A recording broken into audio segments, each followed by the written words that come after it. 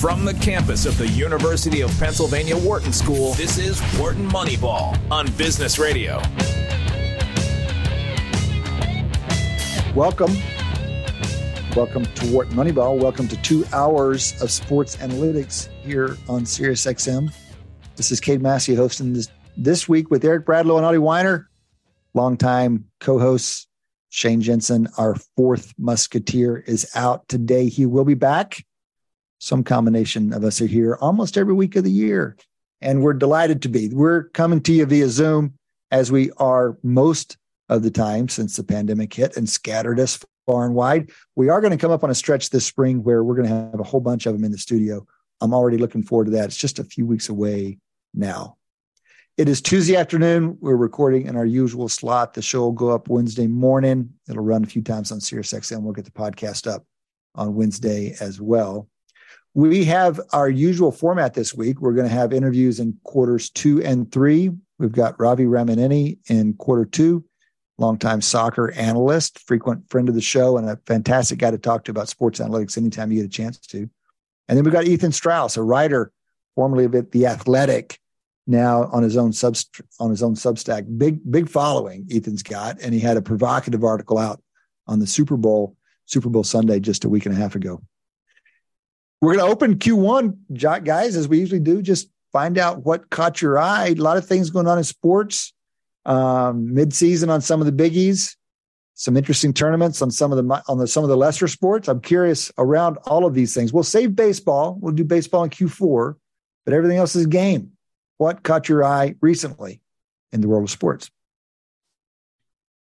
I think the thing I spent the most time on this past weekend watching was golf. It was Tiger's first tournament since the British Open. And so it had been, almost 6 months since he had played. It was the Genesis Open. He's the host of the tournament. It's played out of Torrey Pines. No, Riviera. Sorry, Riviera. Yeah. Sorry, in LA. Riviera, not Torrey Pines, Riviera. And I mean, there's good news and bad news. So let me start with the good news. He made the cut. He made the cut. That's the good news. And he had one really good round 3, where he shot 67. He was fourth in driving distance. Jeez. Is that right? I mean, he can still bomb the ball. His average drive, I think, in round 3 was something like 320 yards. He was hitting the ball really far. But I will say, he just looks like a rusty golfer.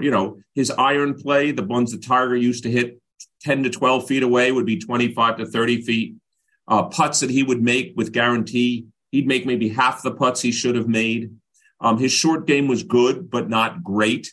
And at the end of the day, and this is why I say good news, bad news for me, who's a Tiger fan. He was 16 shots behind the winner, Jon Rahm. Now, Jon Rahm's hot. Now, let me just say, everyone's behind Jon Rahm right now. He's won 5 out of his last 9 tournaments. But here's the way I view it. And, at one of these days, I'd love to, on air, talk to your business partner, Rufus Peabody, about this. I mean, that's 4 shots around. But if it's not Jon Rahm this week, it's Justin Thomas next week. It's Rory McIlroy the week after. It's some other Jordan Spieth the week after that. Max Homa's actually had a great season, who ended up second in the tournament. 100%. So my concern isn't so much that he's 16 shots behind Jon Rahm. It's just that he's 8 to 10 shots behind a ton of players. Yeah, and that's how right. is he going to get 8 to 10 shots better than each of those players, where it just takes one of them to beat him? So I'm now convinced I don't see a scenario where he wins another tournament. I just don't, because there's just too many. Could he end up in the top 20? Yeah, matter of fact, he was 2 or 3 shots out of the top 20 of this one. But do I see him being the best player, doing it for 4 rounds in a given week? I just don't. I just don't see it happening in any given week right now. Mm-hmm. Well, when you think about how hard it is to win, even for the guys, near the top of their game, it's just, as you say, so competitive. I love the way you said it, Eric. It's often the case we think about how far guys are back in a given tournament. That's one of the inputs to the model. The other is how many guys are there between you and that one. And sometimes it's nobody, and sometimes it's, a bunch of folks. And he's got a bunch of folks between him and the top of the field. Yeah, and also right now, I mean, John Rahm is playing. He's on one of those heaters. He has 3 wins already this calendar year. But literally, of his last 9 starts worldwide, he's won 5 of them. The other 3 or 4, he was in the top 10. He's playing phenomenal golf. Scotty Scheffler just won the week before. This is an exciting, even though I think Tiger's going to play all the majors. He will play all the majors, assuming he's healthy enough. I think this is an amazing golf season upcoming. John Rahm is playing well. Scheffler's playing well. Max Homa's playing well. Rory McIlroy's playing well. Let me jump in real quickly with some observations from Data Golf. So datagolf.com is a terrific site for poking around and seeing how these guys stack up quantitatively. And this heater you're talking about, it's a wonderful site for seeing these heaters in golf, because it's one of the places we know it's momentum is most real, or it's not so much momentum as much as regime shifts. Guys do get hot, yeah. and recent performance is predictive of future performance, at least probabilistically. And you can see it in their data. You watch where these guys are, like above the field, and Rahm, over his career has been as an average, maybe 2 strokes against the field, which is fabulous. But then sometimes it ticks up, and at the very best, late 21, he is at 4 strokes, and it's this mountain that rises over a 6-month period of time where he's just above his already high level of play. Well, he has started another one of those mountains, beginning with the PGA Championship last year.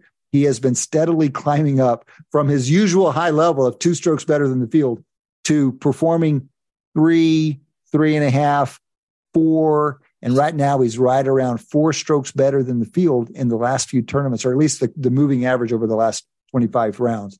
So it's definitely one of these regimes that we see happen in golf. Rahm is hitting it, and it's besting his already high average performance. I think the thing that impressed me the most about his performance on Sunday was that he started with a 3-stroke lead. And I think it was either the 12th or 13th hole. He was actually 1 stroke behind. And then he turned on the serious, then he got real serious.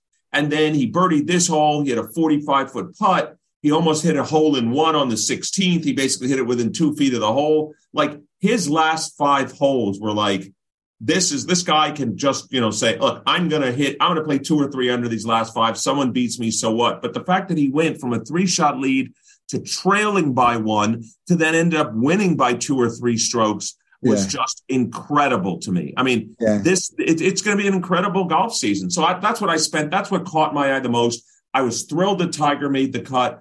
I was thrilled for one day.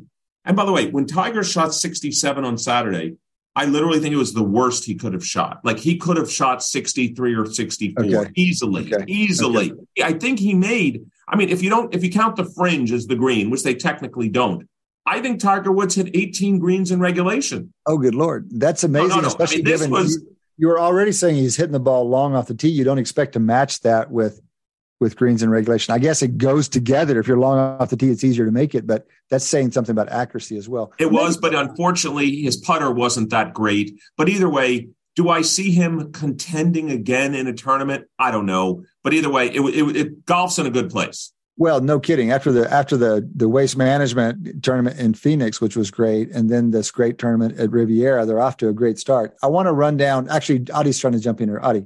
Yeah, I did a little research on golf this past year, and putting, while extremely important to winning, obviously, is also the most random.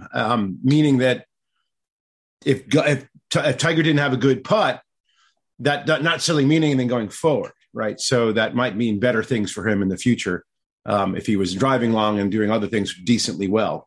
So that's just he actually talked in his post interviews about even round to round variation, Adi, in getting the speed and the feel of the greens. And so he at least believes that he could putt for Tiger, average one day and great the next. I don't think he feels that, like, for example, if he's not putting well on a Saturday in a tournament, doesn't mean he's not going to make a bunch of bombs on Sunday. I think he thinks he can.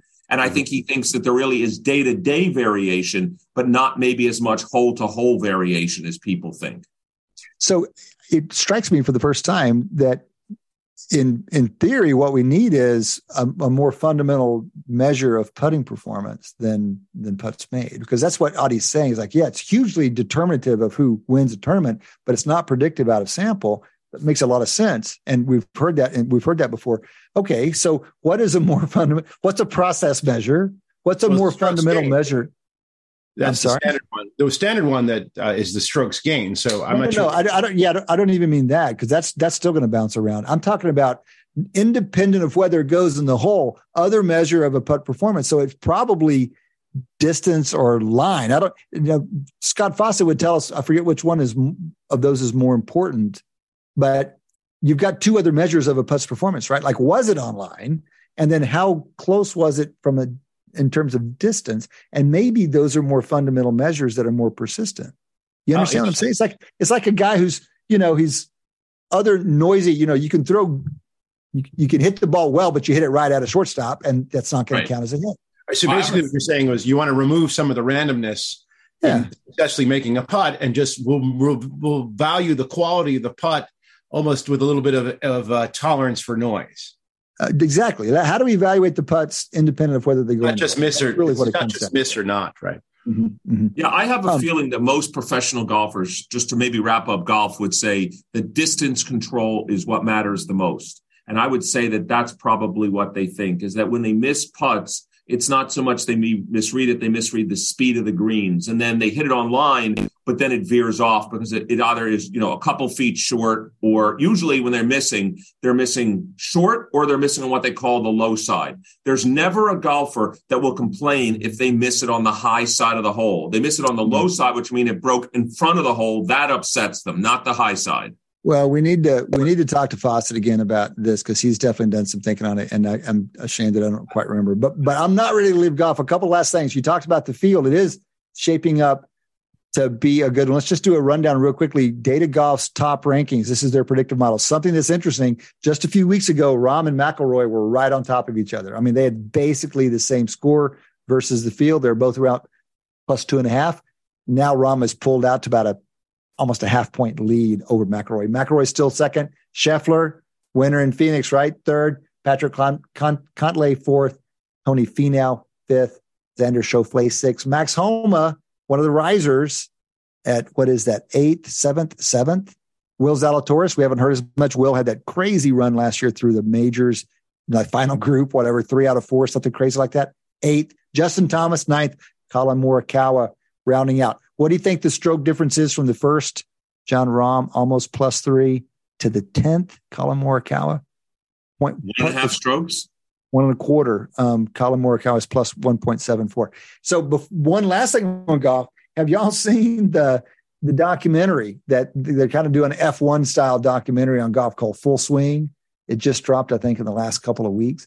It's a lot of fun. I saw some good traffic on it, so I went ahead and indulged the first episode, which focused on Justin Thomas and Jordan Spieth, which was a lot of fun. So it's all this behind-the-scenes stuff on the PGA Tour. You know how the F1 just took off. It feels like it blew up the popularity of the sport just through a documentary. I think they're trying to do the same thing. And our boy Dan Rappaport shows up on this thing. So he's one of the analysts that they go to periodically for commentary. So I can, based on one episode, I would recommend it as good fun behind-the-scenes golf, Full Swing. Not analyticsy. All right. What else around the world of sports? Adi, what do you got? Well, I didn't do too much watching, but I did watch part of that NBA All-Star game. Which was shocking in its boredom. And that's all I have to say. The best part of that was the draft by far. That was fun. A fun little moment. They drafted the teams live before the game. But the game itself, I mean, I don't know why anybody would watch that. It's weird. Yeah, well, it's crazy, and even the Elam ending didn't do anything for it. And I mean, it's an exhibition. It's barely even an exhibition. It's like they just don't care who loses. There's no pride points. I don't know how to change that or motivate. It seems like an impressive thing to do. Get the best players on the earth playing together in a game. It could be extraordinary, right? Well, it is to some extent understandable. But I heard at one point they have Luka Doncic mic'd up. And the only interesting thing that he said was something like, there's somebody, he's under the basket and someone comes in with the ball. It's like, I'm not going to injure him, not going to hurt him, not going to injure him. Like, this was his concern on the defensive side of the court, was not to injure the opponent. And so if it's a completely understandable mindset for an exhibition game, basically, right? Look, it reminds me of what happens now in the Major League All-Star game, right? No one cares about the game. What actually do people pay attention to is the home run derby. Mm-hmm. So what's actually, to me, more interesting about NBA All-Star weekend is the three-point shootout and the dunk contest. Now, the dunk contest this year had a surprise. A guy that just got signed by the Sixers to a two-way contract, this guy, Mac McClung, who's a D-League, G-League, whatever they call it, the league below the NBA. Yeah. Uh-huh. He won the slam dunk contest. And apparently this guy is a known highlight phenom. I mean, he's 6'2". He has this high school dunk reel, which apparently I've now watched many times. But he won the slam dunk contest. I think this is what's going to happen. I don't even watch the All-Star game, but I watched the home run derby. I didn't watch the NBA All-Star game, but I watched the three-point contest, which Damian Lillard won, and I watched the dunk contest. At some level, you have to rethink the All-Star game in its entirety. I mean, if you think about its origin, in the days where barely any games were televised, you can only see American League games if you were in American League City, or National League games or National League City. An All-Star game was the only time you got to see the players from the other team. Think back to the 1970s, Eric. When did you get to see the Big Red Machine? All-Star game? I mean, the players from the or the World Series, if they made it. Yeah, it just was like another world, and it was all we cared about, because it would be an opportunity to see the great players from the other league, and they took it seriously, and you got to watch them. It was televised. Now you got your highlight reel on streaming constantly, and it's seeing it on all time is just not a scarce. It's a great point, Adi. It's interesting. I wonder if baseball was the first All-Star game. Did the other leagues copy baseball? It stands to reason, right? They've been around longer as a formal league, right? Yeah, I think the baseball had to be. I mean, certainly football wasn't even really around. The NBA wasn't really. The baseball All-Star game had to be the first one. Okay, so the interleague sometime in mid-30s or something like that. I mean, it was the first. Adi's just recovered one of the motivations for the thing. I want to share one other observation. Was it interesting? Was it interesting that Giannis chose Tatum with his first pick? I thought it was fascinating that their biggest rival in their conference, and they've banged against him for a couple of years now, probably going to bang against him this year. His first pick, he chooses the Celtic. Isn't that interesting? It made me think of two things. One is, I've always felt like one thing that you can glean from the All-Star game is, at least in some ways, since it's not a real game, like who do the players want to be the All-Star MVP? And in some sense, Tatum is kind of the great rising star of the league. Not that he hasn't been in the league a few years, but, he's not LeBron at the moment. He's not Giannis at the moment. In other words, he hasn't gotten the recognition, even than Luka Doncic. But they literally not only did Giannis pick him first, but they fed him the ball enough times that he scored 55 points and scored and set an All-Star game record. And that only happens if your own players want to feed you the ball and think you deserve to be the All-Star MVP. So I found that interesting. Mm-hmm. Second, it also reminded me again of how, the process, the Sixers process, this is obviously, Daryl Morey and all of this. It didn't work. I mean, if you think about it, I have to admit, I don't know why, but Jason Tatum scoring 55 reminded me, we drafted Okafor, Jahlil Okafor, did not work. We drafted Ben Simmons, you could argue not a great draft pick. We drafted Nerlens Noel, not a great draft pick. We traded the number 3 pick and the Sacramento unrestricted first-round pick to trade up to get Markelle Fultz when Jason Tatum would have been available at number 3. We not only would have had a Jason Tatum, we would have still had the unrestricted Sacramento number 1 pick. So to me, I don't know why, but when I was watching, I didn't watch much of the game, but when I saw that Tatum scored 55, it reminded me, we could have had Tatum, and his other players must respect him because they gave him the ball enough times to shoot to score 55. So, Eric, I mean, what do you conclude with that? Because this was, a super sophisticated shop trying to go about this process. And, if you want analytics effort at running a team, that was one of the best you'll ever have. And yet you just named a string of failures. I mean, not just a little bit. What's your conclusion? I think what happens is that, first of all, I think there's very few players. Actually, if you look in the history of the NBA draft, and even in the top 10 picks in the draft, there's a big difference between I'm drafting LeBron James at number 1. I'm drafting Hakeem Olajuwon at number 1. I'm drafting Patrick Ewing at number 1.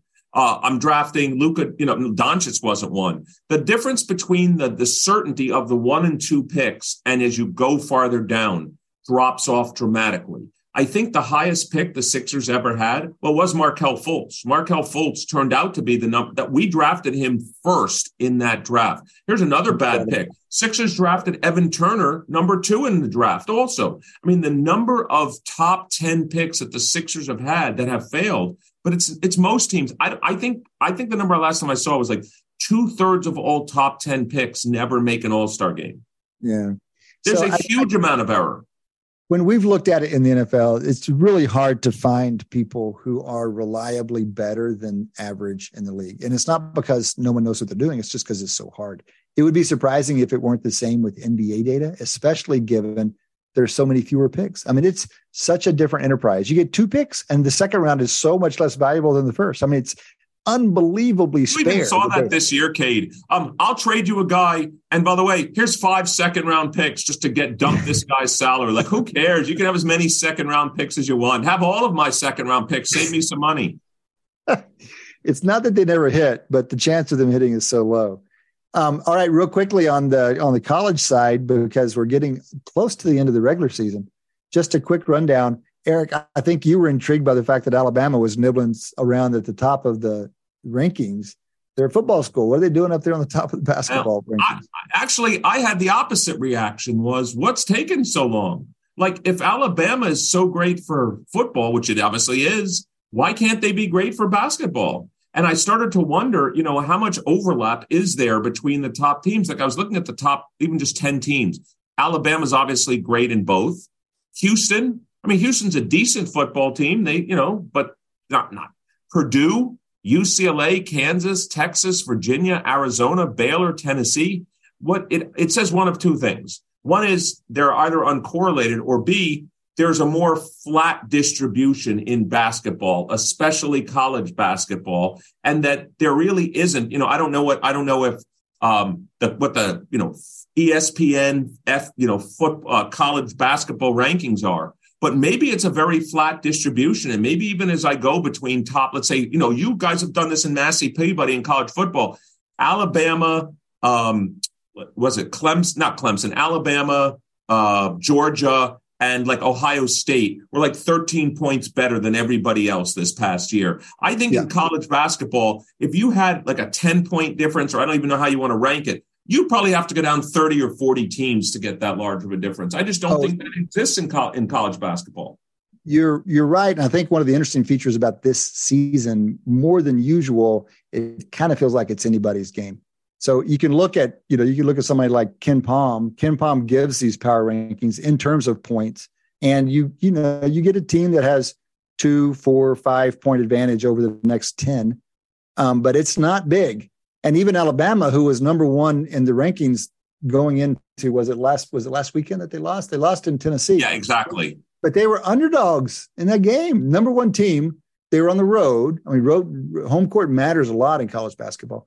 But I think it's shaping up to be an especially fun season, or especially fun tournament. It's already been a fun season because there are so many teams that could win this thing. I mean, it's deep. We'll talk to some folks over the next couple of weeks and see how this season compares to others. Also, quickly, when we go to March Madness, we'll be able to see in some sense, if we just use a simple metric like the number of quote unquote seeded upsets, we may see a very large number this year. Mm-hmm, mm-hmm. All right. Any last bits and bobs from around the world of sports before we take a break? Well, just one last thing in 10 seconds. I just noticed that the Bruins, who in hockey, who still may set the record, although they're now way behind the record, not way behind, they're behind. They may not even end up with the most points in the NHL. Like, there is a chance that someone will catch them. They have a 7-point lead, at least when I checked 2 days ago. And so my view is they're regressing back inwards, if you'd like, a little bit, and we'll see how it ends up. I don't think it changes my opinion of how they'll do in the playoffs, but they may not end up with the most points in the NHL season.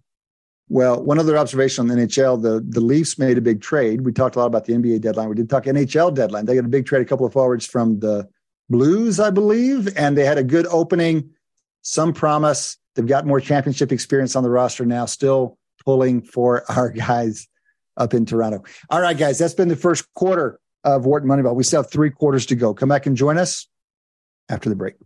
You're listening to Wharton Moneyball on Business Radio.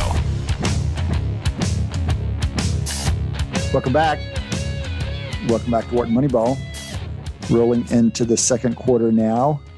Going to do an interview segment here. Going to have a conversation with an old friend of the show, Ravi Ramineni. Ravi is the founder of Source Football.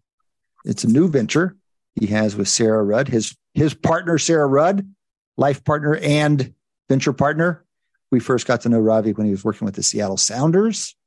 He's since moved to the great state of Texas, hanging out in Houston, working with some local clubs there. Ravi, thanks for joining us today. Appreciate it. Eric and Adi, thanks for having me. Absolutely. Always delighted to get a chance to talk to you. So we've got a new MLS season kicking off this weekend. We got caught up even ourselves in the MLS season last year. We've been doing, Adi runs a bunch of students and PhDs and his own expertise. And among those efforts has been some work with the Philadelphia Union. I think they just re-upped again. And, probably because of Adi, they made the finals last year.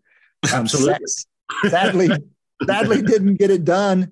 And then my Austin FC were the semis on the other side, vanquished by the team that ultimately vanquished the Union. So we've been pulled in, Ravi. We've been pulled into MLS. How do you feel about the season coming up? It's there's a new team, and I think at the beginning of the season there have been a lot of good additions to the teams in the league in terms of new players coming in. With the salary budgets going up, I think there's been a lot more players available, and with all the football market hasn't fully recovered from the COVID effects, international football transfer market. So you have a lot of players available, who wouldn't be available normally at prices that are attractive for MLS. Okay. And not only that, I think more and more the profile is increasing, and more and more players want to come and play in the league. And just a few weeks ago, Seattle Sounders became the first team to play in the Club World Cup.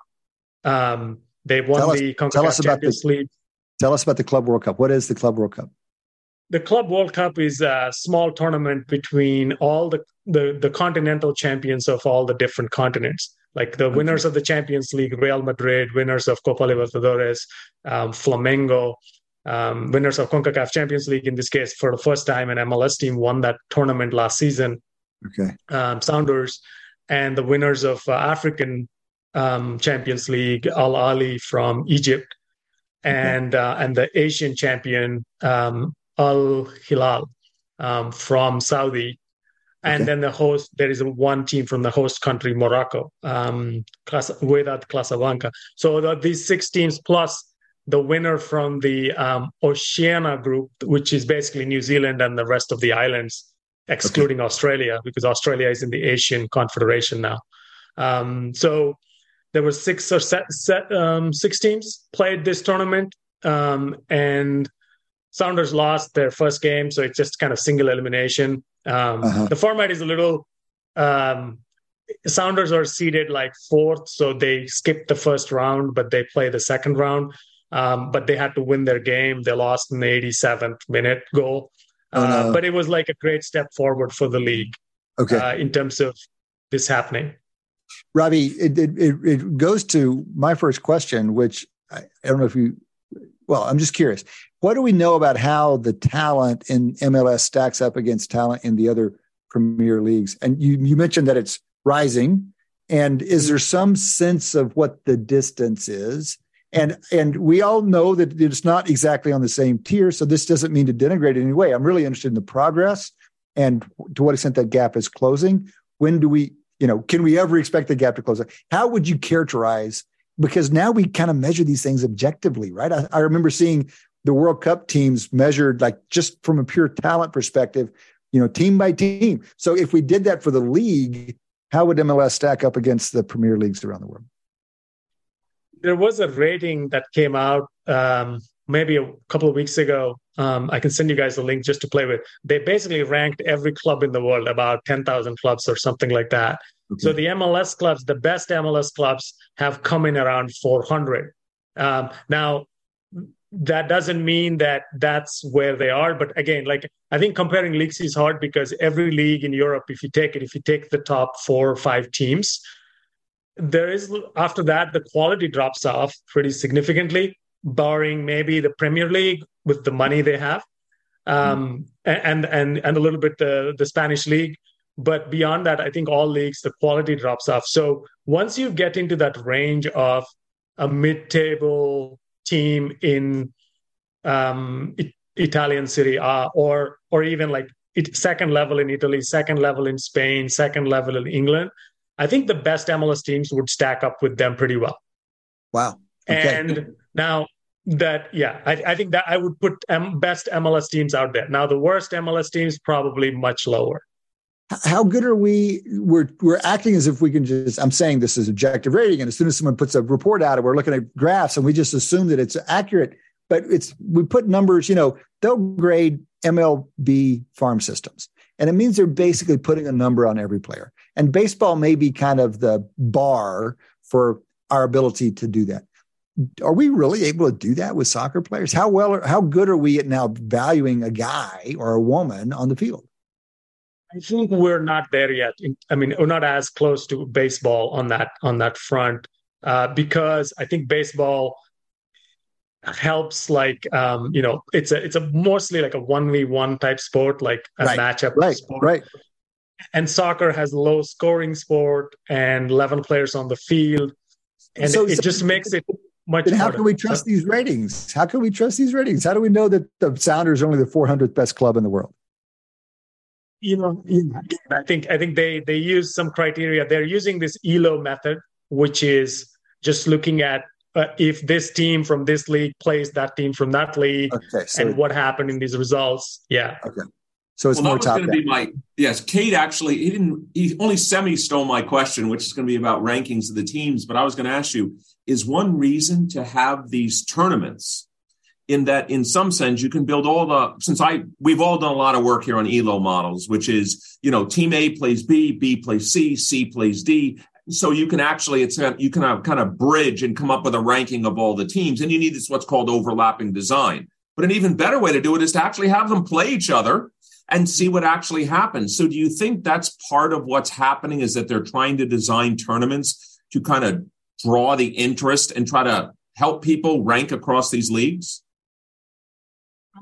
I think I don't think that was the idea behind the tournaments. What is going to happen, though, is that something we can rate better, at least the teams in our continent and maybe South America, is that there is going to be a lot of collaboration between CONCACAF, which is the confederation of the North American and Caribbean countries, and the CONMEBOL, which is the confederation of the South American countries. They're getting into some strategic agreements where the Copa America, which is the continental tournament of South American countries, they're going to host the next one, which is in 2024 in the US, and 6 teams from the North American zone will qualify for that. It will be a 24-team tournament. So now you get more samples of us playing against South American teams and see that. So there's going to be a lot more collaboration between these two continents. As far as Europe and the rest of them, I don't think there is any effort going on to have more of these intercontinental tournaments. But for sure, we can have a better. For example, this summer, there's going to be a tournament called the Leagues Cup, which is every club in the Mexican top division, every MLS club, they play in a month-long tournament. So MLS is off for the. Yeah. That's exciting. Yeah, MLS is off for the month between mid-July and mid-August or something. And they play this tournament where all the matches will be played in the U.S. Obviously, that's for money reasons. And And then so they made these groups of three. There's 47 teams.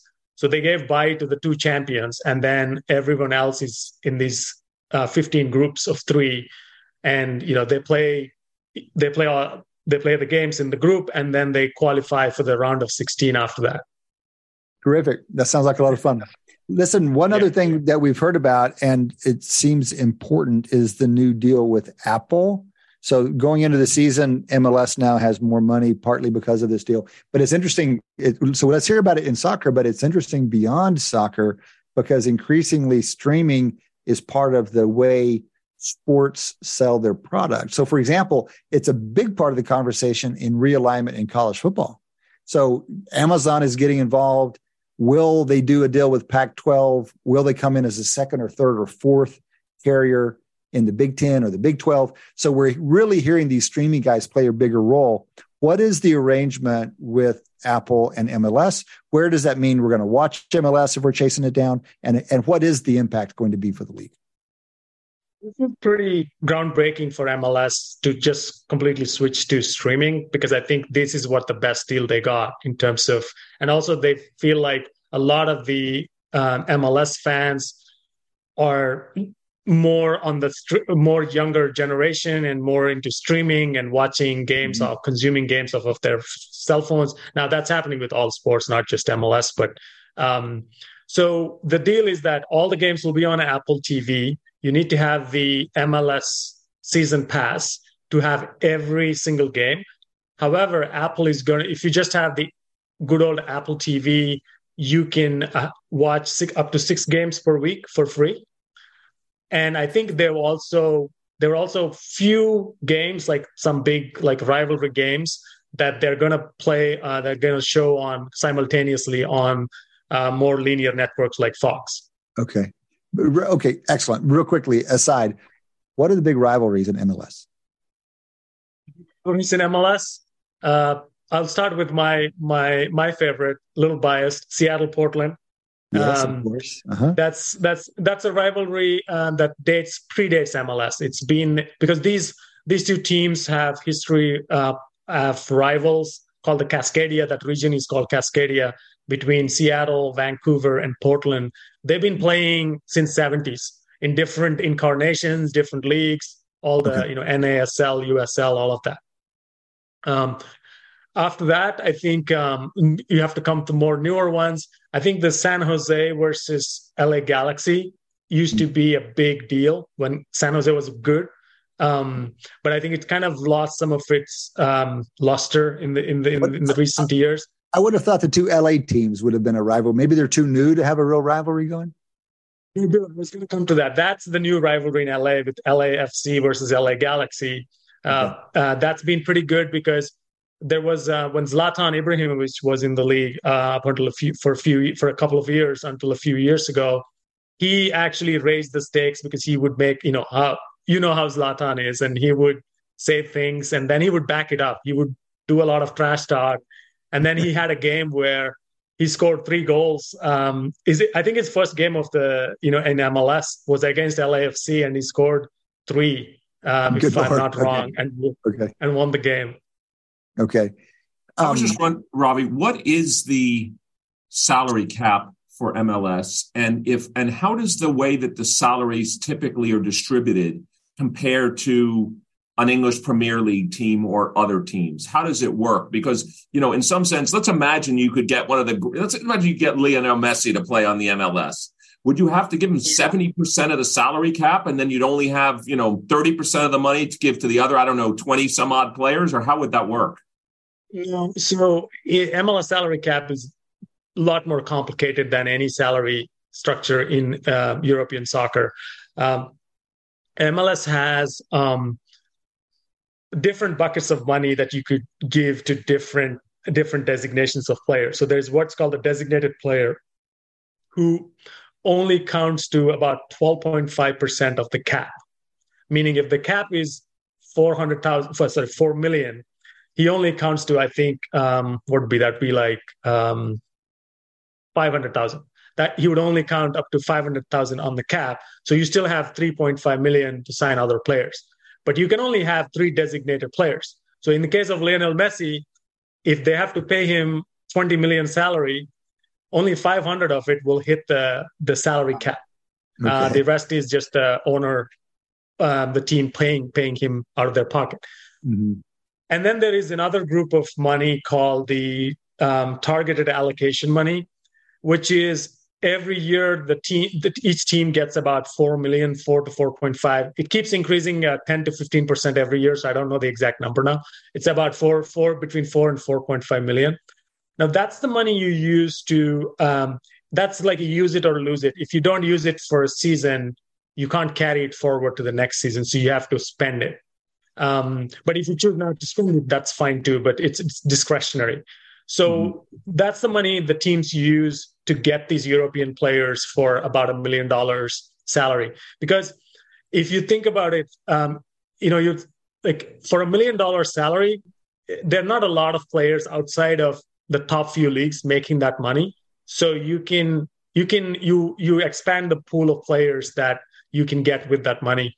And then there is the domestic, and the rest of it is the domestic, where you sign the American players like that are making 200 to 400, and also the minimum salary is close to 90,000 right now, and those are usually your like number 18 through 24 on the roster, backups, college graduates, people coming out of college, and so those are the roughly different buckets of money that's available for teams. So the salary cap itself, if anybody asks you, it's like 4.5 million.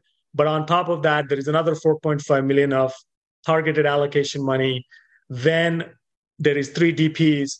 Now they've added a new rule saying that where you can sign under 22 players that are under 22 age, they only hit about 200,000 on the cap, but you can pay like even a 5 million transfer. The idea behind this is that they want teams to sign younger players and MLS be part of the global soccer market where they can sell these players. So most of the soccer players, if you look at their age curves, the peak age starts around 23, 24, 25. Depending on the position, it changes a little, but around that age. So the idea is that get them around 21, 21, have them in the league for a couple of years, progress them, and then maybe sell them for profit. That's the idea behind that rule that just came into reality like 2 seasons ago. And teams have used different strategies to sign that. So all of this has basically made that using data and analytics and making smart decisions is becoming more and more at a premium. So you could literally build a roster that is worth maybe 20, 25 million using 8 million or 9 million. And I think that's where I think you could use being smart becomes really important. Super interesting. So we want to go there, but real quickly, just want to acknowledge that all of those machinations are the league trying to be creative in talent acquisition, and not just acquisition, but like getting plugged into the international pool of players and the international flow of players. And there are just different mechanisms for increasing the chances that happens. It sounds like, which is neat that the league's trying to be that creative.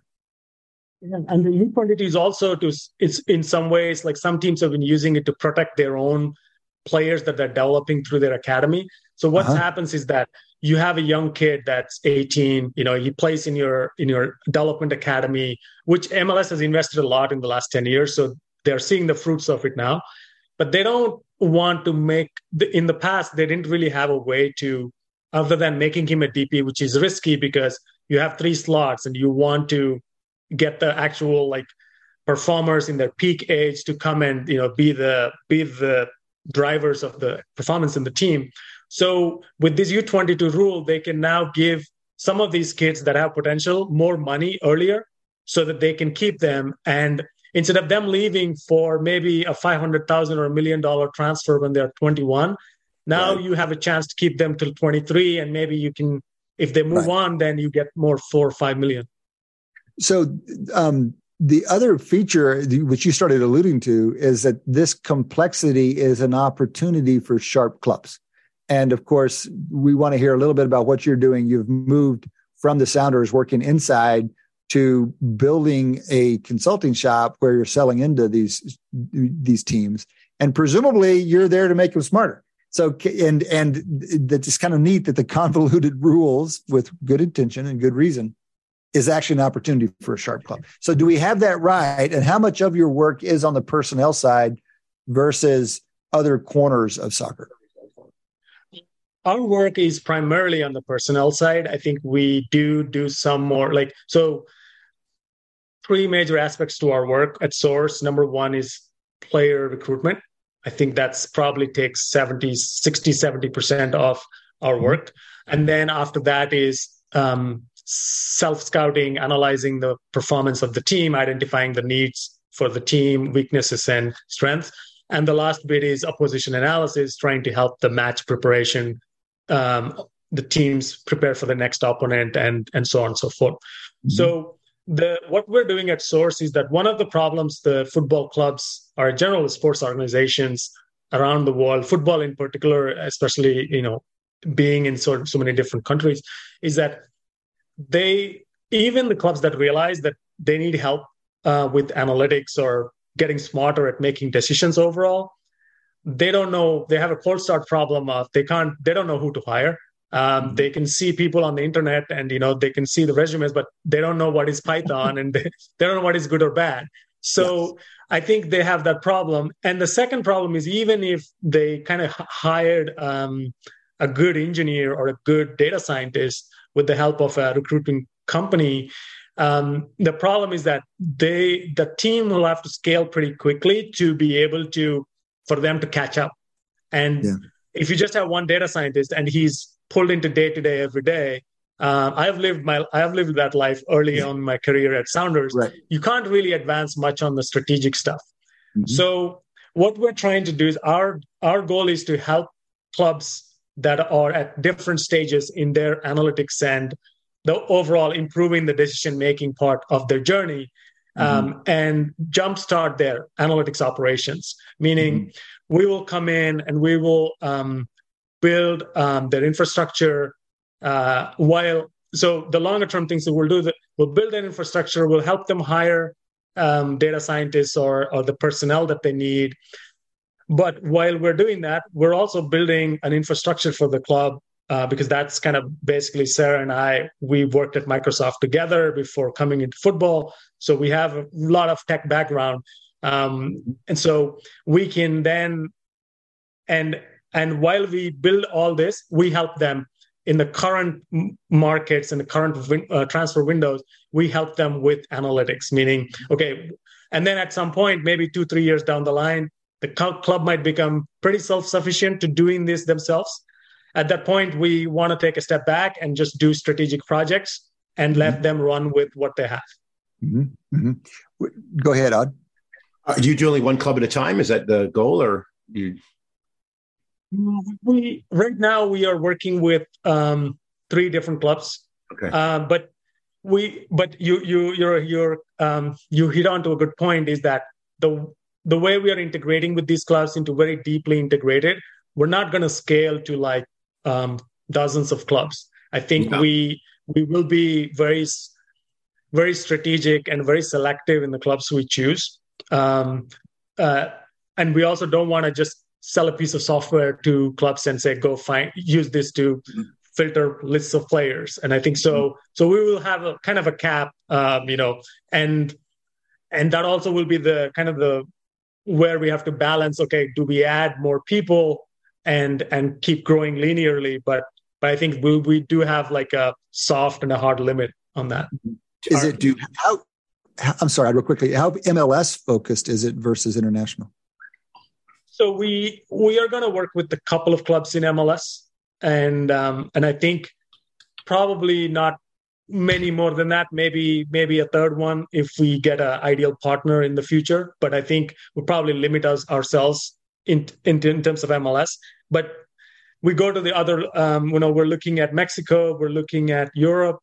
We've been talking to a lot of clubs since we've launched our company. So hopefully by summer we have a few more clubs that are outside MLS. Mm-hmm. Mm-hmm. I stepped on you there.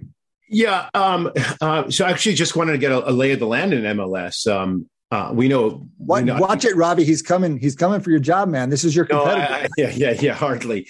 No, we love to kind of get a sense of how in deep is analytics overall in MLS. What's the range? Like in baseball, you'll find teams with over 30 and teams that the minimum would be 5 or 6, averaging something like 11 to 15. It's hard to know exactly. But in football, it's still relatively small, despite its impact. Yeah. And basketball, I think, is even smaller, even though teams like the Sixers might have 10. What is it in MLS? I think MLS, most clubs, I think almost every club in MLS. I don't know of a club that doesn't have at least one person. So I would say there is at least one person in every club. I think the biggest teams, I'm talking about full-time count, maybe they use some interns and stuff. But the full-time count, the biggest probably is like 3 or 4. I don't think there's more than 4 at any club. Maybe there is someone where at Sounders we had some video guys, doing half and half type thing. But maybe you can add more people like that. But pure data scientists, data engineers, I think in MLS, I don't think there is a team with more than 3 or 4. Yeah. Mm-hmm. All right. Well, listen, Robert, we're going to have to let you go, but we're always glad to get time with you. Thanks for carving out some of it for us today. We wish you the best with the new venture. Source Football is the new venture with Ravi and Sarah Rudd. And you can follow Ravi on Twitter at AnalyzeFooty, at AnalyzeFooty. Always a good follow. Great to talk to you guys as always. Great to see you, man. I'll look for Sarah love to say hi and introduce ourselves at the We'll conference. chase Sarah down in Boston. Come see us in Austin. I want to go watch a little soccer with somebody who knows what they're talking about. I know we talked about it last year. I didn't think we haven't talked kids since then, So yeah, for sure. I think Sounders are playing in Austin, I think 30th of August. That's probably, or around that time. That's probably when maybe we'll try to come over there for sure. If I'm there, peak Austin weather, Robbie, peak Austin weather you're finding there, Aug 30. But we'll do it. I'm excited to have you get down here in Texas. All right, we're going to let you go. Thanks for being with us, Ravi Ramineni. Guys, that has been 2 quarters of Wharton Moneyball. We still have 2 quarters to go. Come back and join us after the break. You're listening to Wharton Moneyball on Business Radio. Welcome back. Welcome back to Wharton Moneyball. Welcome to the second half of Wharton Moneyball. Rolling into the third quarter now, another interview segment. We're continuing with our return to our original format with interviews in the middle segments. This quarter, Ethan Strauss. We are delighted to have Ethan on the show for the first time. Ethan is a writer. You may have seen his stuff. He's got a Substack called House of Strauss, where he publishes articles periodically. Before this venture, he wrote for The Athletic, focusing on the NBA. We're going to learn more about Ethan, and we're going to tell you why we have him on the show here in a little bit. But to begin with, Ethan, afternoon. Thanks for joining. I'm so happy to be here. Thanks for having me. Well, we're delighted to have you. Adi found an article of yours before the Super Bowl that was riveting, I would say, on why we need the Super Bowl. So we want to hear more about that. But before we dive into it, let's get some background on you. To start with, where are you calling in from today? I am calling from the Bay Area, the East Bay suburbs, somewhere tucked between the Green Hills this time of year. All right. Well, appreciate you making time for us. Tell us a little bit about your background. How did you come to write for 538? The Athletic. How did you come to write for The Athletic? And how did you come to leave The Athletic? And tell us about the House of Strauss venture. I'll make it the bio as quick as possible. I graduated from college during that recession of 2008, 2009. I took a PR job with the NBA that paid about $17,000, and somehow I don't even know how it was legal, but you work 7 days a week, waking up every day at 3:30 a.m. and reading literally everything written about the NBA and sending a memo to David Stern and the other people in the organization about what was written about the NBA, which was a fantastic education in sports media. I didn't know anything really about this world. I was an NBA fan. It seemed like a cool job. I wanted to move to New York, do the cliche thing. But I learned that there are these jobs called beat writers. I wasn't aware. I grew up in San Diego. I didn't even know about this stuff. But that you as a beat writer would travel and watch NBA games courtside often. And I was looking at that going, waking up 3:30 a.m. every day, not leaving my terrible apartment in Brooklyn. This seems bad. This other job seems cool, and it's getting innovative. I remember Brian Windhorst back then started doing these post-game videos when he was a Cavs beat writer, and he had this big microphone. I was going, oh, this is getting multimedia. This is getting interesting.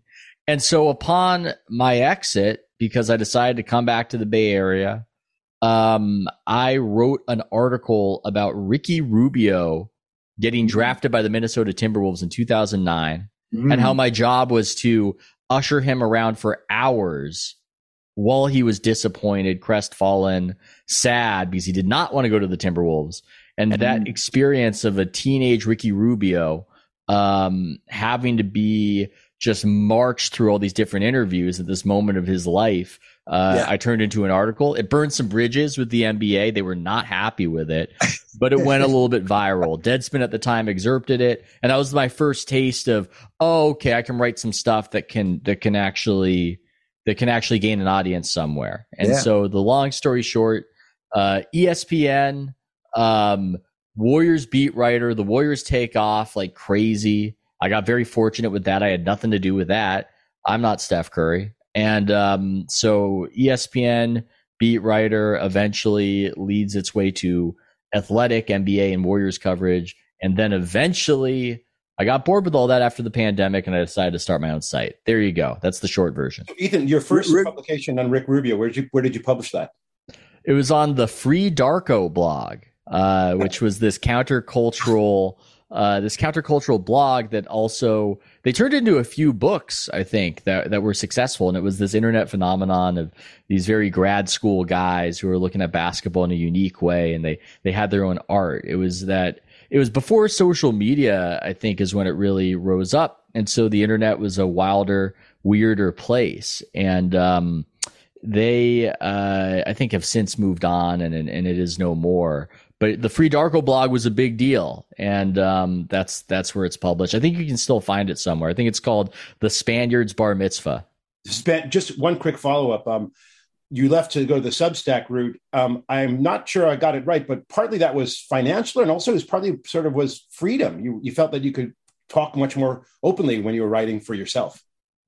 Well, I don't know if it was necessarily a financial move, although it has worked out financially, thank God, because I have to sell my family on doing such a thing and getting out of a 3-year contract to do it, which in media is theoretically an insane thing to do. But yeah, it's freedom, and it's this feeling of, it was a lot of things. I was very well treated at The Athletic. But I think part of covering the Warriors, because they're such an observed team and they're such a big deal, and anything they do is news. And it was like that for a while. It's funny. People would say that you have the best job in the world, and you have a great job just in that you have a job and you're close to something people care about. But that wasn't really the experience of people covering the Warriors as media. And I remember that. I remember being at a Warriors practice, and Michael Lewis, the great nonfiction writer, Michael Lewis, was there observing it.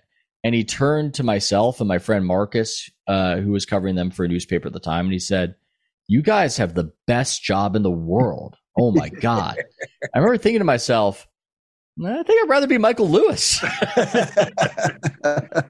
think I'd rather be making millions of dollars, getting my stuff optioned, have freedom to chase whatever I'm interested in. The Warriors, it was amazing for me that happened, but it became a real grind. And after the pandemic, you really felt like you were getting blood from a stone topics-wise. Well, adaptation's a hell of a thing too. I mean, you sit there and watch Steph Curry, 5 days a week or whatever it was, and even you get accustomed even to Steph Curry. I mean, that's just human nature. Eric. Yes. Ethan, since we're an analytics show, I wanted to ask you, but I'll put on my other hat as a marketing professor. How do you think about the analytics of House of Strauss? So in the field of marketing, we think about analytics like customer acquisition cost, how much stuff to be in front of the free wall versus the paywall, what's the customer lifetime value, what's the churn rate. So we talk about analytics of sports, but as a business person, as someone that started their own business, how much do you think about the analytics of, your financials? Oh, I love that you asked me that, because I ignore it for the most part, but a lot of my peers don't, and they are very smart about it, and they target it, and they figure out what works and what doesn't. Their customer drops off if they do this or doesn't if they do that. And it's not that I reject this information as useful. I know it's quite useful. I just know that there are externalities to that. And that if I was an organization, I would demand somebody's looking at all of that. But I'm one person, and I'm the research arm, and I'm the creative arm. And if I'm thinking too much about all this other stuff, it's going to paralyze me creatively. And I know that about myself. And so I do blind myself to a lot of that feedback. I just know when I'm getting more subscriptions, and I know when I'm getting fewer. And I think that's good enough for me. And you also just have context. I recently, we just had my second son, about 4 months ago. And I know in the aftermath of that, I'm not going to be cranking like usual. I'm going to stagnate. I'm not going to grow. Now my son is going to go to a daycare that we trust. And I know that I have more time, and I'm going to start cranking again. And that's when I expect the subscriptions to be rolling in. And I think you just look at it as long term, are you growing? If you're not, you have to look into that. But you don't want to just get lost in the noise and not know where the signals are. And I just have a very dumb guy mentality about it, which is me write good, money make. That's really what it is. Well, look, you're on the show basically today. We're glad to know about you in general. We should have known about you before. I'm sure we've read your stuff back in the day. But this article you wrote on the Super Bowl, published, I think, Super Bowl Sunday, jumped out. And I can only say that, one, it's obviously well written, but it jumped out it has a point of view that you don't usually hear, and yet resonates. And I can tell you that I shared it with a buddy of mine who played major college football. And he said, I wrote something like that myself to the Alumni Association a few years ago. It's like that perspective is real.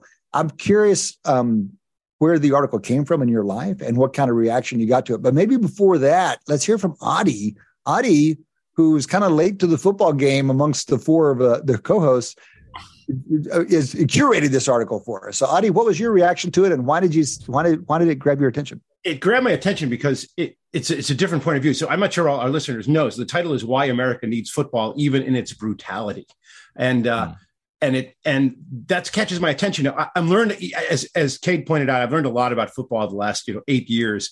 I still don't know anything about it fundamentally when it's a complex game. But one of the things that makes it so fun to watch is it's that violent aspect of it. It's war. If you quote, forget the comedian who described Carlin. Yes, yeah, right. Yeah, so beautifully. It's war, and that's what's actually happening, and it's great. It's entertaining that way. But the point that you were making was that it's actually an outlet for it's almost a healthy outlet for a natural tendency to want to settle things with violence. But you also talk a little bit about the fact that it's kind of built into the game, and in other sports, in particular, obviously hockey has a violent component to it. I know much less about it, but even baseball, which is the sport that I know most about, they've kind of cleaned it up over the years to make it safer and safer and safer. And in fact, this year we're coming in with new bases, and the major reason for the new bases is safety. And it seems kind of funny that these sports that everybody knows that what they're involved with are so focused on that component. Yeah. And you can never really divorce it from the unsafe elements in football. The analogy that people use is it's like trying to make a safer cigarette. There's just a fundamental collision that's at the heart of the sport. But I think what I was trying to do in my article was explore the violence and the appeal and the purpose it serves, because I think it's really easy for a lot of intellectuals, I think I would cite Malcolm Gladwell, to go, oh, this is just dumb knuckle dragging stuff that appeals to our base instincts. And we're a bunch of dumb American idiots. And so we're just looking at the specter of bodies getting destroyed. And there's no real, okay, what's happening here? You know, what is the pull of this? What is the appeal of this? There's something powerful happening. I mean, the paradox of it all is the Washington Post survey of former players, that over 90% of former players report having daily aches and pains, that the overwhelming majority connect to their football playing days. But over 90% of those players don't regret playing. That is something, if you're a curious person, that you should really look at and think about. Ethan, they don't like a lot of the current rule changes. No, it's that's the paradox. You tell me most anything is going to make me feel pain every day for the rest of my life. I will regret having done that thing. I will not want to have done it. But in this case, there's something powerful happening here, and it's spiritual. I didn't use some of these quotes, but Kittle, the great tight end on the Niners, and his father would talk at length in Tyler Dunn's book that's just about tight ends, which I found fascinating. I mean, he sort of identified tight ends as the uber football player, the guy who kind of combines all elements of football into one.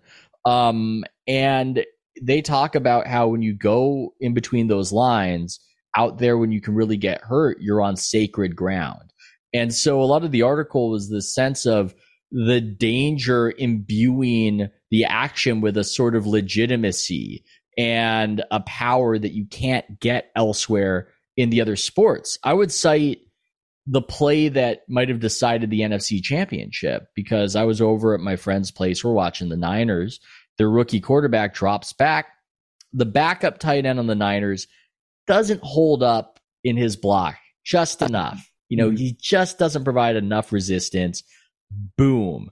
The quarterback's elbow torn. He's injured. He's knocked out of the game. Season over. Hey, in basketball, man, you make a mistake, maybe you give up a basket. Maybe you give up a couple baskets before you're taken out. Maybe it impacts the final score. Football, you make a mistake, your teammate gets maimed and gets hurt. And I know somebody like Malcolm Gladwell looks at that and is repulsed. And I can certainly understand that perspective. But the other side of that coin is that is real. And those guys on that field together are sharing an intense moment and an intense bond in something approximating the foxhole in a way that you're just not going to get in those other sports. And that's part of what people are tuning in for and part of why they're so captivated by what they're watching. I'm just going to comment, Ethan. One of the things that's been studied in media and consumption in my home field of marketing about what makes things exciting is something you just mentioned, which is any play could end up having extremely high leverage on the outcome of the game. And people like things when it's not just surprise, like anything could happen, but this could be the play that changes everything about the game. And that brings a level of enjoyment and excitement about it. Definitely. Those big swings. I mean, football is great at those. Beyond the safety aspect, beyond the legitimacy that violence lends, somebody can intercept a pass in one end zone, wipe 7 points off the board, and run it back and put 7 points on the board on the other side. It's those big swings and those tension, those pregnant moments filled with tension that people are, I think, really into. But the violence is definitely a component, and rather than running from it and sort of denying the functions that it serves, I think it's good to at least acknowledge it and admit it, and then try to mitigate it. You don't want the game to be maximally violent. You don't want guys dying out there on the field.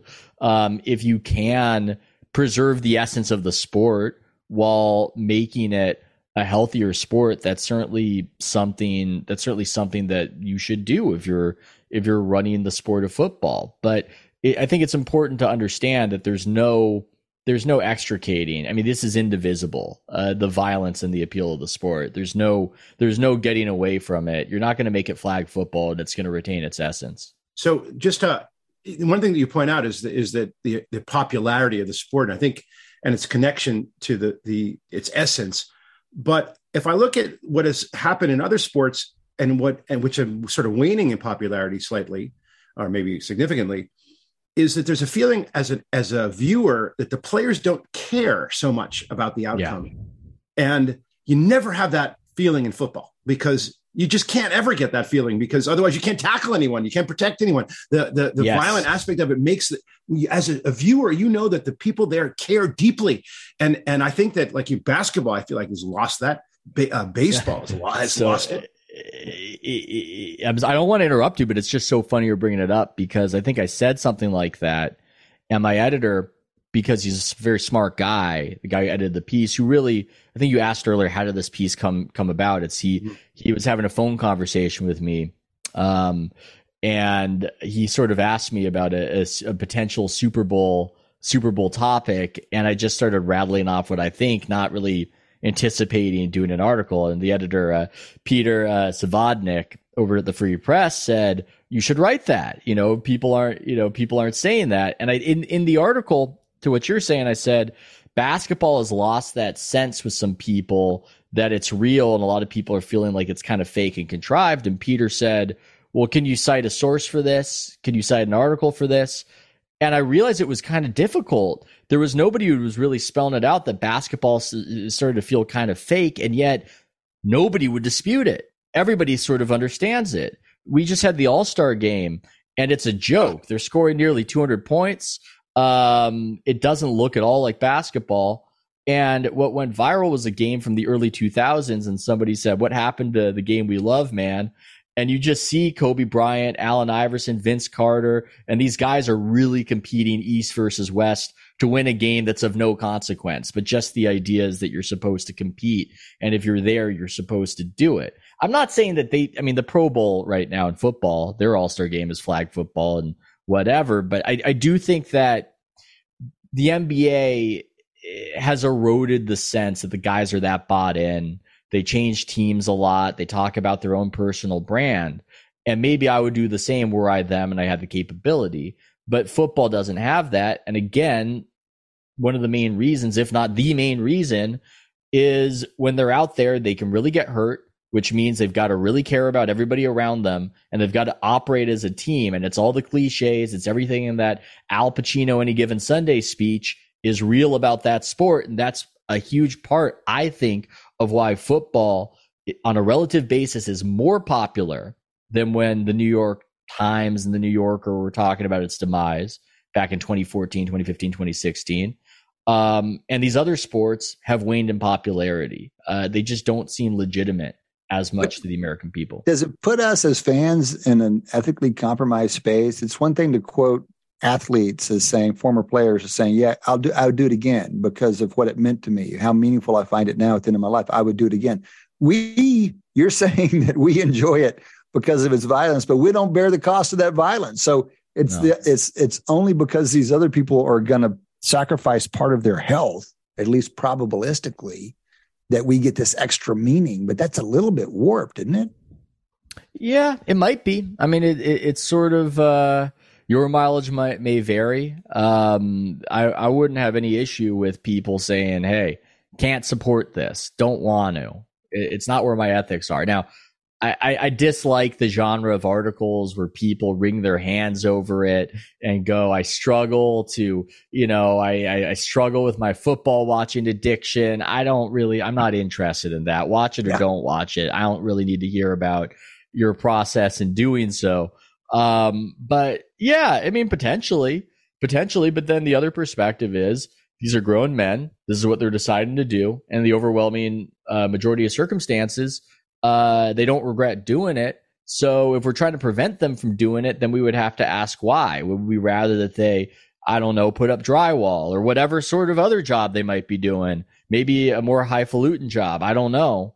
I don't think it's such a bad thing that their life went in this particular direction. You'd say it the other way around. You're like, our fandom supports the choice that they're making. It provides them that alternative, and they're choosing to make it. They're saying they would do it again, and they're only able to do that because of fans. That might be the full rationalization. Well, I just want to acknowledge that I actually want to call out, there's just multiple elements here. I like having this topic on the table and talking about, let's really be honest with ourselves about the mechanisms inside that drive our interest. Because I 100% agree that they're there and that they're atavistic as hell. And that's part of the appeal of the game, uniquely to football. Yeah. And I should say the trickier moral territory from my perspective is the youth football sphere, where, well, what do you do there? When do you start playing it? Do you start at all? Should a high school? I mean, they're not going to stop. I don't think Texas is going to stop doing high school football, but I think it's fair. It's a fair question to ask whether high school should be doing high school football, considering the risks, and whether it should be such a focus at the university level. I've been sympathetic to the Gladwell arguments on that front, even if people might find them to be, I don't know, prissy. I find that those hold intellectual weight. Those stand up because you're talking about people funneled into a system. But I don't like the component of this debate, which is as though these poor noble savages who couldn't, make any other kind of choice found themselves in this circumstance on a gridiron. No, they worked their asses off to do this. They went through a lot of toil and sacrifice to do this. I don't understand why we should be the ones making the choice for them. They are grown adults. They can make this choice for themselves. And if they want to make the choice, then they want to make the choice. So I think at the pro level, I don't have much of a moral concern. The younger levels, the youth level, that's where you can really get me on that one. Mm-hmm. Mm-hmm. All right. Well, let's also talk about the analytics side of your life. We know that you're hosting a panel at the Sloan Conference coming up now in just about a week and a half or so. What is your perspective on analytics? What role has it played in your reporting and your journalism in the past? And what's the nature of the panel going to be? Well, I love the book Moneyball, like everybody. So I'm sure that anchored a certain interest in sports. And okay, well, that's a big question when you say, what is the role of analytics? Because we're just talking about data. It can go so many different places. And I should say that the topic, unless anything changes between this conversation and when it happens, will be on the use of AI in sports. So that's almost the new level, the next level, where you're going from, we've got some smart guys in the back room analyzing the statistics, to we've now delegated it to a machine to be the analysis, to be our consultant.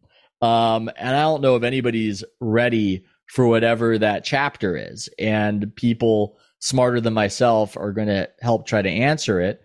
And I don't think that we could have ever enough time to get to the bottom of it. So I'll be intrigued by whatever we're going to discuss, but there's so much to discuss on that particular subject. I mean, the analytics thing is interesting, because you should obviously make use of it if you're trying to improve. But in the NBA, it's led to a certain aesthetic drought, some would hazard. Similar in baseball as well. And there's this issue that happens sometimes. What is this? Is that Campbell's law that once a measure becomes a target, it ceases to be a useful measure? You see that happening sometimes, where everybody does the same thing and then it ceases to be an advantage strategically. And then there's this other component where aesthetically in the NBA, I was just talking to a GM and he was saying everybody plays the same style now because that's the most analytically fruitful way to play. Just threes and shots at the rim. And when he was growing up, all these different teams had their different styles. The Showtime Lakers, the Celtics, the Pistons, they all were different. We want to see that. But the analytics movement has revealed in basketball that the style should be this one thing, and it's very homogeneous. It's homogeneous and it's high variance, and I think that to a lot of the public isn't as interesting. And then in baseball, a lot of the small ball has been excised from the game, and it's all about launch angle and walks and home runs, and that's not as fun. And so that's this externality to the analytics movement that I don't think we were completely prepared for. Where so hold on, Ethan, hold on. This line of thought drives me crazy to some extent, because analytics is getting blamed for really the consequence of efficiency and learning. Yes, analytics is just accelerating learning, and so it's making learning more efficient. And so we're getting out to the frontier, but it's not analytics' fault. It's like it's optional. Well, Analytics isn't a person. Basically, it's just optimization, but it's happening faster than it used to happen. Yeah, analytics isn't a person. It's not its fault. It is optimization culture, and you're supposed to optimize if you're trying to win. And so if you want to blame somebody in this scenario, it wouldn't be analytics. It'd be the people for running the sport, because it's their job to align the incentives of the sport with the best aesthetic option. By the way, we've seen that happen before. I think an underrated story of the NBA is when they had this massive popularity drought following Michael Jordan. And what did they do? They changed the rules of the game because they needed to. And the rule changes aligned more with what the fans wanted to see. So I think it's almost this process where the exploitation of analytics, rightfully done by the general managers and coaches, can lead to an aesthetic drop off that then needs to be corrected by the leagues themselves. But if they're not vigilant about doing that, well, then you get 160 to 155 and nobody actually cares. Well, I mean, the thing that you're describing is homogeneity. I mean, the game gets boring if everyone has sort of figured out this is the optimal way to play. And the only antidote to that is rule changes. I mean, and I think, just to switch to baseball, I think the stolen base, the larger base, I should say, is intended to make it safe. But the actual reality of it is it's making the bases closer. Smart. And which will make stealing, small ball, a little bit more efficient. What analytics showed, for example, is that most running is just not effective. The caught stealings balance out the successes, and it's just almost a neutral thing to do. Generally, at best, in some cases, you only get a certain number of throws now too, which is also going to induce even more. That's going to do it as well. And also, and here's another one, the one that I've been talking about. They're making the pitchers throw every 15 seconds, and that's to speed up the game.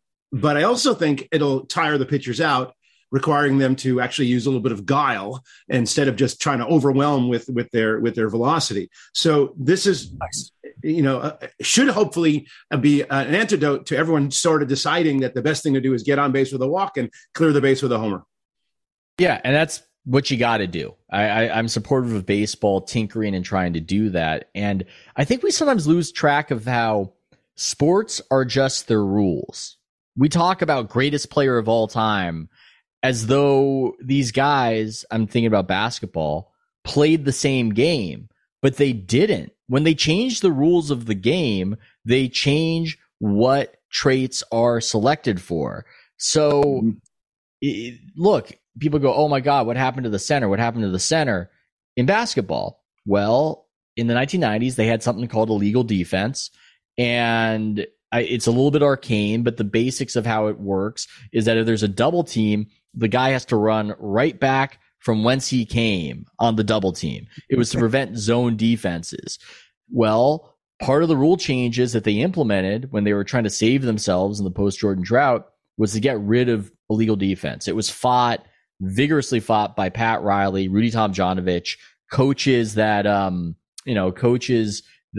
were defensive specialists and knew their craft well. There's that rule that anybody is a reactionary about their own field of expertise, or anybody's a conservative about their own field of expertise. And so you saw that play out.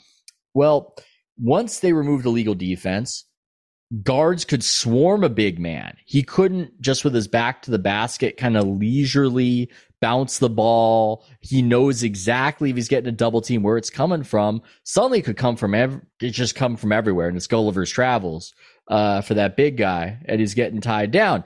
So that changed the game. It made big men less valuable as offensive players. It made perimeter threats more valuable. So you change the game, and that's why you have to do it carefully. You don't want to do it all willy-nilly, but it really has an effect. And I think sometimes people think of the game as this platonic thing that can't be morphed, but it can be morphed quite significantly. Mm-hmm. Super interesting, Ethan. We're going to have to let you go. Before we do, one last question. What has your eye around the world of sports right now? What are you interested in as a fan or as a writer? Oh man, there are so many answers to that question. Let me think about what might be coming down the pike. I'm always fascinated by the different cultural controversies and where sports are. I think sports are a little bit paradoxically situated in that they want to be seen for brand awareness as with the fashionable ideologies of our time, sensitive, inclusive is something that you'll hear these sports talking about, but they're not an inclusive endeavor. It's Darwinian cruelty. That's really what drives the sport. And on the ground level, these guys, I'm not saying they're bad people, but being a beat writer at least lends me some insight. They're not nice. They're not nice. That's not how you make hundreds of millions of dollars in simulated combat in front of 20,000 people and millions of people watching. That's kill or be killed, and it inspires a certain mentality. And so trying to get these guys merged into a message of kind of touchy-feely, whatever you want to call it, whatever value you see in it, I think is difficult. And the leagues have had a bit of a problem trying to make these guys spokesmodels for all of this. Well, look, I think the cure is just to have Jewel play your national anthem before your All-Star game. I think that softens it right up. It might soften the image, but here's the problem. People want that. People want the toxic meanness. They're drawn to it. Why was Michael Jordan's documentary the most watched player documentary anybody ever seen? Was it because he was so nice? No, it's because people are drawn to that kind of cruelty, that cruelty of genius and competition. It's the little rotten part of the perfume that keeps people coming back.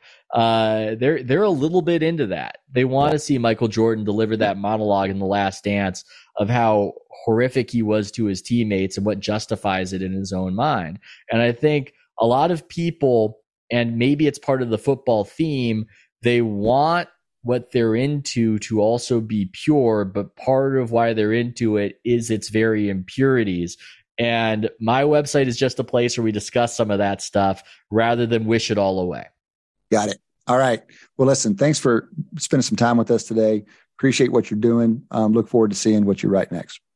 Oh, thanks so much for having me, guys. Great talk. Absolutely. Ethan Strauss. You can find him on Twitter.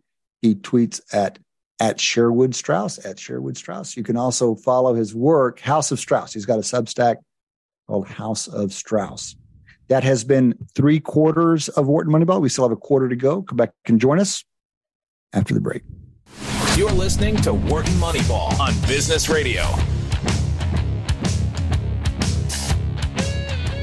Welcome back. Welcome back to Wharton Moneyball. Welcome to the fourth and final quarter of Wharton Moneyball. This is Cade Massey hosting with Eric Bradlow and Adi Weiner. These guys have been in here with me for the whole show. We're going to close by talking about the one sport we haven't talked about yet. We're going to dedicate Q4 to baseball. We've got a little baseball going on. We got a fair bit in the news, and these guys are chomping at the bit to kick it around. So, gentlemen, what have you got? What in baseball has caught your eye? Well, they're now starting, now that, spring training has started, or at least pitchers and catchers are reported. I think spring training games are starting maybe even tomorrow or Wednesday or Thursday is the first games. I started to review the rule changes because I tried to ignore them at some point, but now there's no ignoring them because they're actually taking place. And I started to try to think about the impact of these rule changes. And, one we briefly mentioned with our interview with Ethan Strauss. But the first one is just kind of larger bases is going to change the geometry of the game. And we talked about it for safety purposes, but the reality is you say, well, they're only like 3 or 4 inches larger. Okay, well, if you think about how many times a batter is out by a few inches, or you think about how many times someone's tagged out for a stolen base. Now, of course, there's 2 bases that are larger, let's say between first and second.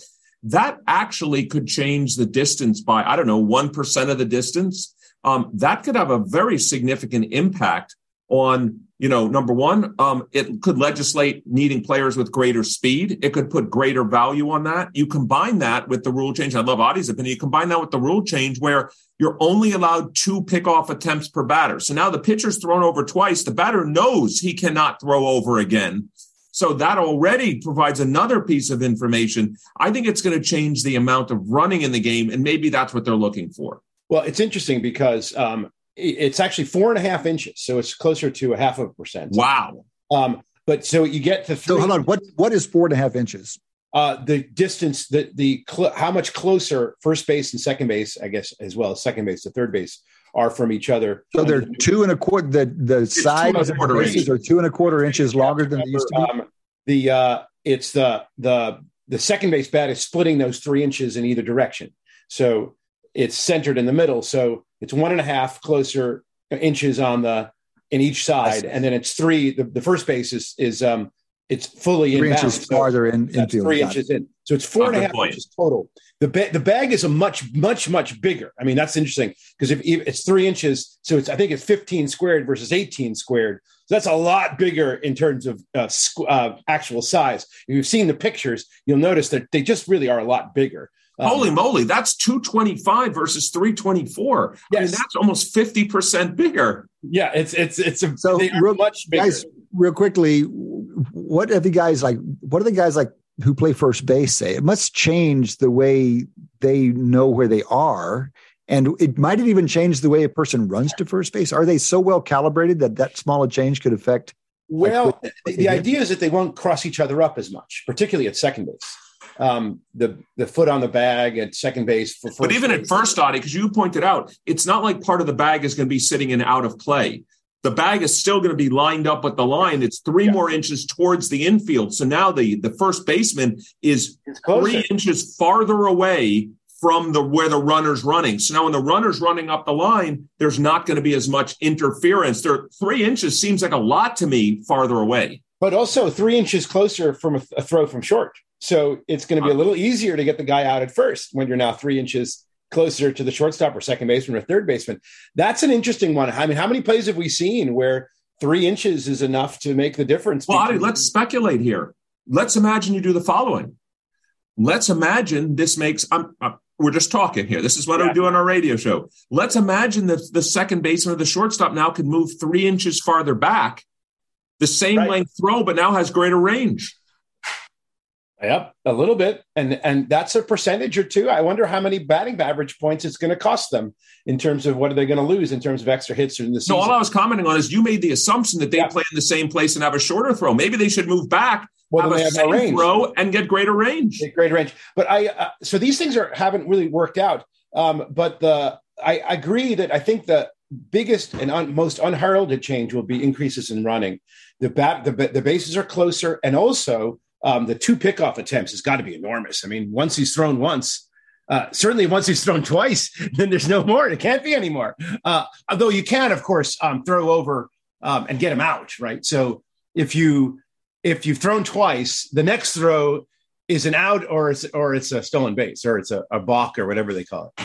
Let me ask you a question. How much do we think we've always talked about one thing baseball has done well is they've tried a lot of these things in the minor leagues. Yes. How much do we think let's be statisticians for a minute. There are interaction effects between the level of play and these rules. So maybe these rules work well for players at the AAA level, but don't work well for players at the major league level. And in some sense, I'll use a statistical term. Are we extrapolating beyond the range of data to a skill set and a speed that we don't see in the minor leagues?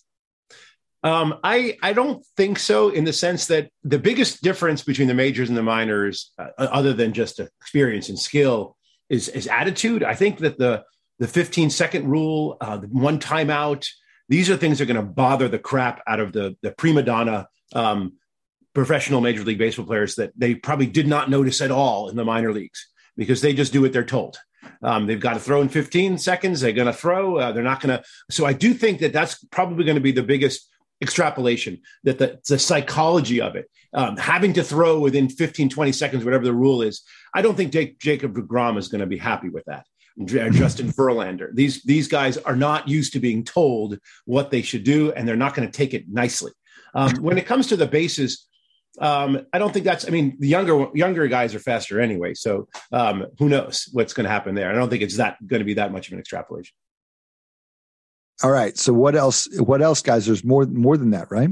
Oh, yeah. Well, the shift is restricted. The shift is gone. At least when the ball is thrown, there must be 2 people on each side of second base. Now, that doesn't mean that Adi Weiner, my shortstop, and my Cade Massey, my second baseman, can't start sprinting into the shift position the minute the ball is thrown. But Adi must be standing if he's shortstop, the left side of second base and on the infield, not deep, not on the grass. Must be in the infield. So you start to think about, it's kind of the more traditional positioning of players, which means clearly they're trying to raise batting averages. Yeah, but I also think the big change, the shift, it's not even so much the shift, but they discovered that having a player, particularly playing right behind second base, is just a good place to be. Oh, yeah. And that's not going to change. They might not be exactly behind, but they're still going to be up the middle. Come on, think, Eric. Anytime a ball was hit up the middle, that was a hit when we were kids. But what happens when the guys? But what happens when the shortstop is back there more or less right behind second base, and he feels the ball on the second base side of that line? He's necessarily going to be one of three guys on the second. No, that's fine as long as when the pitch is thrown, he starts. The pitch is thrown. Yeah, when the pitch is thrown, but can sprint over, can make a play on the other side, can cut the ball, all this. But Adi points out he's right. I mean, what's really changed in baseball since we were kids is you hit the ball up the middle, it was a base hit. Now you hit the ball up the middle, you're going to hit right to somebody for sure.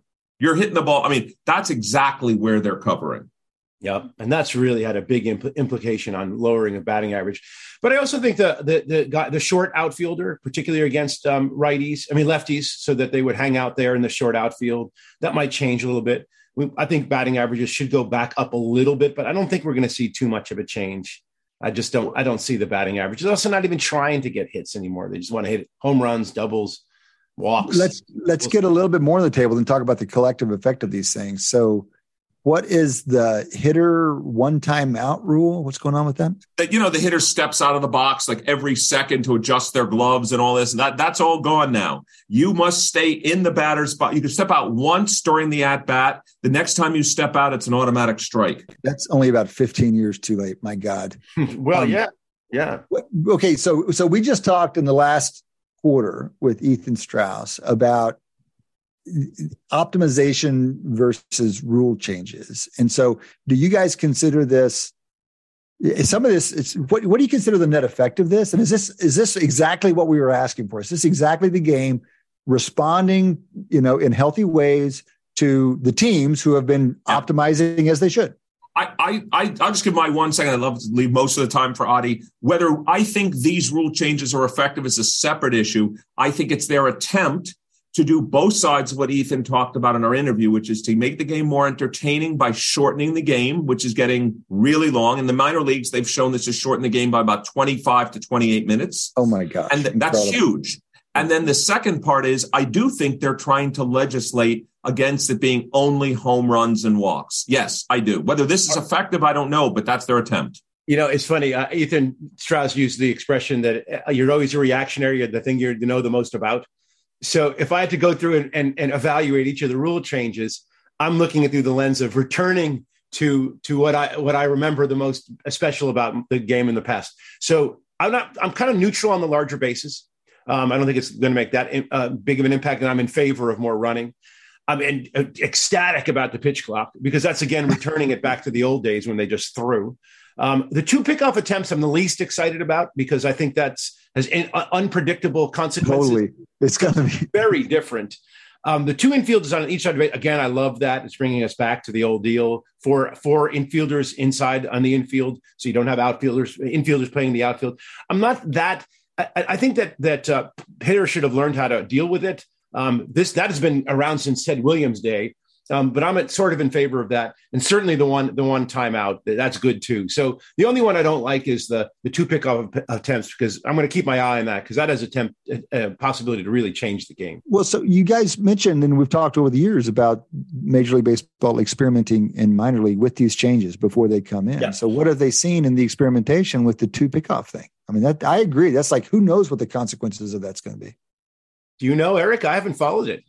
No, I haven't followed the 2 pickoff. I followed the shortening of the game. They've seen a slight increase in batting average, but I haven't seen whether the change in pickoffs has led to more base stealing or etc. So they've also experimented with a bunch of other things, which they didn't do. So in our remaining, I don't know how much time we have, Kay, but we have, they experimented with changing the mound height, right? Lowering it, raising it, moving it back. I mean, they've done that stuff before, right? That was the big shift. The biggest shift ever in Major League Baseball was the mound stuff, right? The mound, yes, but they haven't moved it. They haven't moved its distance. They tried moving it back 6 inches. And that seems like a crazy effort. They didn't do that. Here's this one. They've also tried robo-umps. And that's, that's one. If Shane were here, we'll channel him for us. He's screaming and yelling that he wants to see that immediately. But robo-umps is interesting. That didn't go over well. And I think one of the reasons why it didn't go over well is the actual rule book strike zone might not be what people are used to. Sure. But why not rewrite the rule book to whatever? Why not just adapt to what people have been using and just go with that? Right. So it does need to be tweaked. And my understanding is that there are, because the balls you just have to grab any portion of the box, or if you think about the entire, you have the square, you have the home plate, and then everything above it within the bounds of the knees and to the letters. I don't know why I've thought about this, but if they go to a robo-umps, I think we're seeing the revamp of Eddie Goodell. Yeah, exactly. No, I really do. What does that mean, guys? Eddie Goodell, was he 4 feet tall, 3'7"? He was less than that, 3'6", I think. He was brought in as a side. They brought in people who were really short, Cade, and pitchers have to pitch. If you're really the umpire's not going to say, hey, you're playing some trick on us. You're bringing in some short player. We're going to call everything a strike anyway. No, if the player's 3'6", that's it. 3'6", that's your strike zone. He's going to be about a foot long. That's it. That's the strike zone. That was impossible to do for all four. I think it was Veck, right? Wasn't it Bill Veck? Exactly. Very good. Bill Veck. And anyway, the thing is that because of the way the strike zone is set up, if the ball just touches the front of the strike zone, it could really end up, it's a very low strike. And I don't think batters or pitchers are particularly prepared for it. So who knows? But you're right. You can change the strike zone. So it can be. Well, speaking of which, is it legislated exactly how big the infield is? Because stadiums vary so much. Couldn't the team cheat and carve a little deeper infield and let their guys can get a little further back that way? That's a great question. I'm pretty sure we know one thing is true. We know the height of the grass, that can all be changed. That's not specific. I think you're right. I actually don't think it's legislated the size of obviously how far it is to each base. That's legislated. But I don't think the size of the infield is legislated. And yet that you could absolutely see that change. Yeah. That's interesting. And someone's going to do it. If it's legal, Astros are going to have this deep infield about halfway to the fence. Well, here's something I learned is that the team, speaking of the infield, we're all talking about infield positioning, but outfielder positioning is one of the most important analytical attention points. Where do you optimize your positioning of the outfielders? I remember Sam Andre Cohen came and once talked to Moneyball, and he said that he had remind everybody who Sam is. Sam was with the Nationals, and he was our senior Wharton analytics fellow last year. He was trying to motivate his players to stand in the right spots, right? And so he was explaining to them that if you had gone on every fly ball hit every ball hit to the outfield, and you had chosen either the place where the player had stood or whether the place where the analyst had stood first, had told them to stand. So on every play, there's two numbers, positions I should think about. One was where the player actually stood, and one where the staff told them to stand. They could compute how many extra hits either cost or gained by either side. And he showed that if you had stood where they wanted you to stood, there would have been 30 fewer hits over the course of the season on the team-wide level, which is enormous. And so one of the interesting things that it's interesting, difficult, how do you get your players to actually stand in the right spots? So the teams are putting little marks all over the outfield to help their outfielders know where to stand. And of course, the opposing outfielders have no idea. They don't know where any of those marks. Well, you can't have little devices that go like beep, beep, beep, beep, beep. That start beeping, like hot, cold, hot, cold. That's an amazing number, Adi, because if you think about it, that's 1/5 of a hit roughly per game. I mean, that's a huge number. Yeah, every 5 games, it's an extra hit. If you think about That's not small. Nope. No, It's very hard to get someone in the optimal spot, of course. Well, it's people would be surprised how hard it is to get players to do what the team wants them to do, or coaches to do what the front office wants them to do. It's not this straight up hierarchical thing like a military. Even the military is probably less that way than we think it is. All right, team. That has been another Wharton Moneyball, another 4 quarters of sports analytics here on SiriusXM. Thank you for being with us. For the whole team here, Eric Bradlow, Adi Weiner, Shane Jensen in absentia. This has been Cade Massey. Thank you to Matty Datz, the boss man, Deion Simpkins, the associate boss man, and y'all for listening. Come back and join us next time. Between now and then, enjoy your sports.